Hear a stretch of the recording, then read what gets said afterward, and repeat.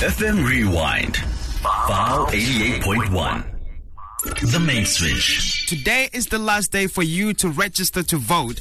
And it's nice that on the line we're joined by Mr. Goodenough Mashiro to unpack this conversation with us. Mr. Goodenough, good morning and welcome to the main switch. Good morning to you and to main switch listeners. Thank you so much for joining us. So we just want to understand, why is it important for young people to actively participate in the democratic process by registering to vote?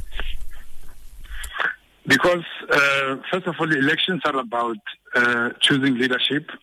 Yeah. And most young people, if they have to choose leadership, they'll choose somebody who they believe is capable of taking them forward, because the future belongs to them and to their own children. So it is important, crucially so, to young people, because the old are going and the young are the ones who are going to inherit this South Africa that is going to be left, whatever state that's going to be left in. So it's important for them to go out as a way of securing the future. But the only insurance that you can actually take out for the future is by voting for a government that is not going to mess up that future. But now, how does registering to vote empower a young individual to have a say in shaping the future of their communities and, of course, the country? Well, yeah, I think to a large extent it empowers them, especially on the right side, that they can, once they've voted into the government, they've got so many rights that they can use to exercise, taking themselves forward, developing their own communities, not necessarily really looking at government to say government is going to do it for us, because our electoral system says that you are not going to vote directly for a person. You vote for a political party, even though the Electoral Amendment Act does indicate that to a certain extent you can vote for a person. But the legislature is not going to be made up largely of people who have been directly elected. It's going to be made up of people who have been voted there, who got there by virtue of a party list. So, but by voting for young people, it doesn't mean that they are losing that opportunity. It means that you are entrenching the constitution that we have, which is the Bill of Rights, which means a young person, having voted, having maintained the status quo, can go out there, dream, and be able to know that those dreams can be funded by some of the funding agencies that government has, the arts agencies, the economic agencies.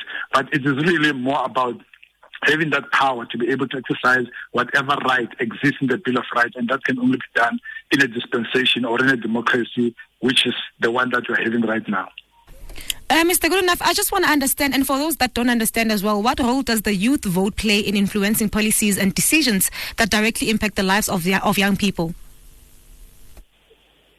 The majority of people in South Africa, if you look proportionally, even from Stats SA, you will, even from census, you'll find that the majority of people in South Africa are really under the age of 35. So, and in South Africa, the determination of what is a young person is anybody that is below the age of 35, between 14 and 35.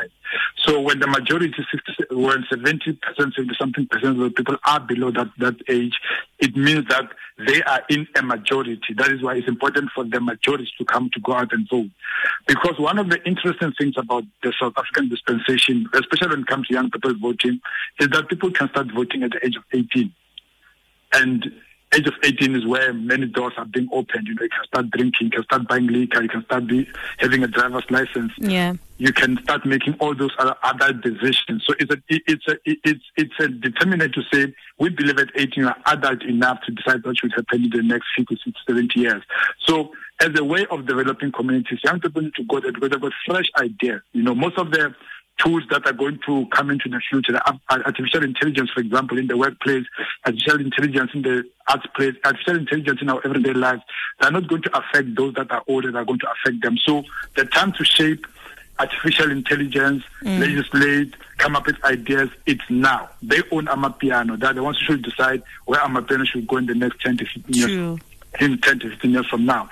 So they've got all the power. Artificial intelligence for them. Amapiano is for them. The future Grammys are for them. The future Oscars are for them. Now they are given an opportunity to say, how do we move South Africa from where it is to where it was in 1994? Yeah. Okay, I understand. And then how can the youth actively contribute to shaping the political landscape in South Africa's 2024 general elections?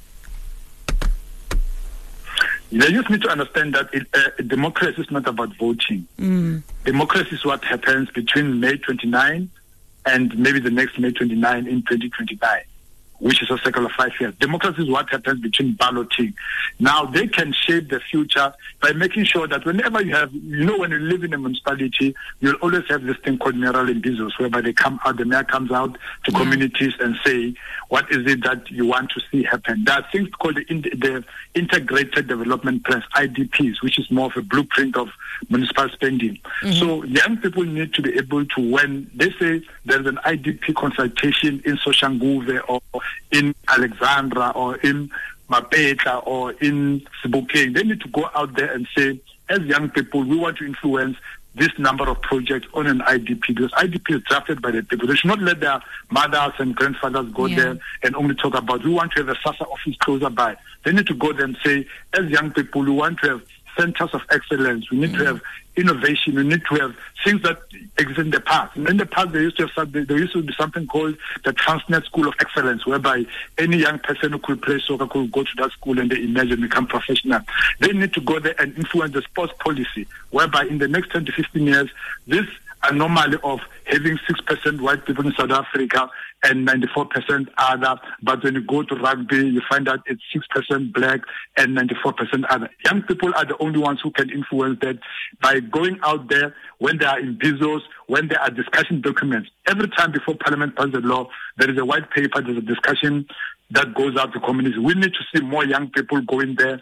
When they say there's a white paper on education, we want to see young people go there. White paper on sport, we want to see young people being the ones who go out there and input on how this act will be shaped, instead of seeing NGOs always being, especially white-led NGOs, Section 27. And at the end of the day, black young people complain that there is no employment, whereas when there's an employment bill that's circulating, they're not the ones who go. They need to organize themselves in civil society, but they also need to go there individually after they've elected, because as you know, the balloting is not democracy. Democracy is what happens between balloting. Mr. Goodenough, because of time, unfortunately, we have to let you go, but thank you so much for joining us. To someone who's listening who wants to register to vote, how do they do it? I think they need to just go there today before the proclamation is being, before the president proclaimed the election date, because it has already been released, but then there needs to be proclamation, needs to be gazetted. So young people, even if the proclamation was to happen tonight, young people are technologically savvy. They need to go closer to where there's a Wi-Fi port, and they go there and register online so that they can actually go and vote. And it's interesting because if they go there and register online, maybe in a week's time we might get the statistics of how many people registered in the few hours that were remaining. So they need not wait for IEC to bring trucks to their communities.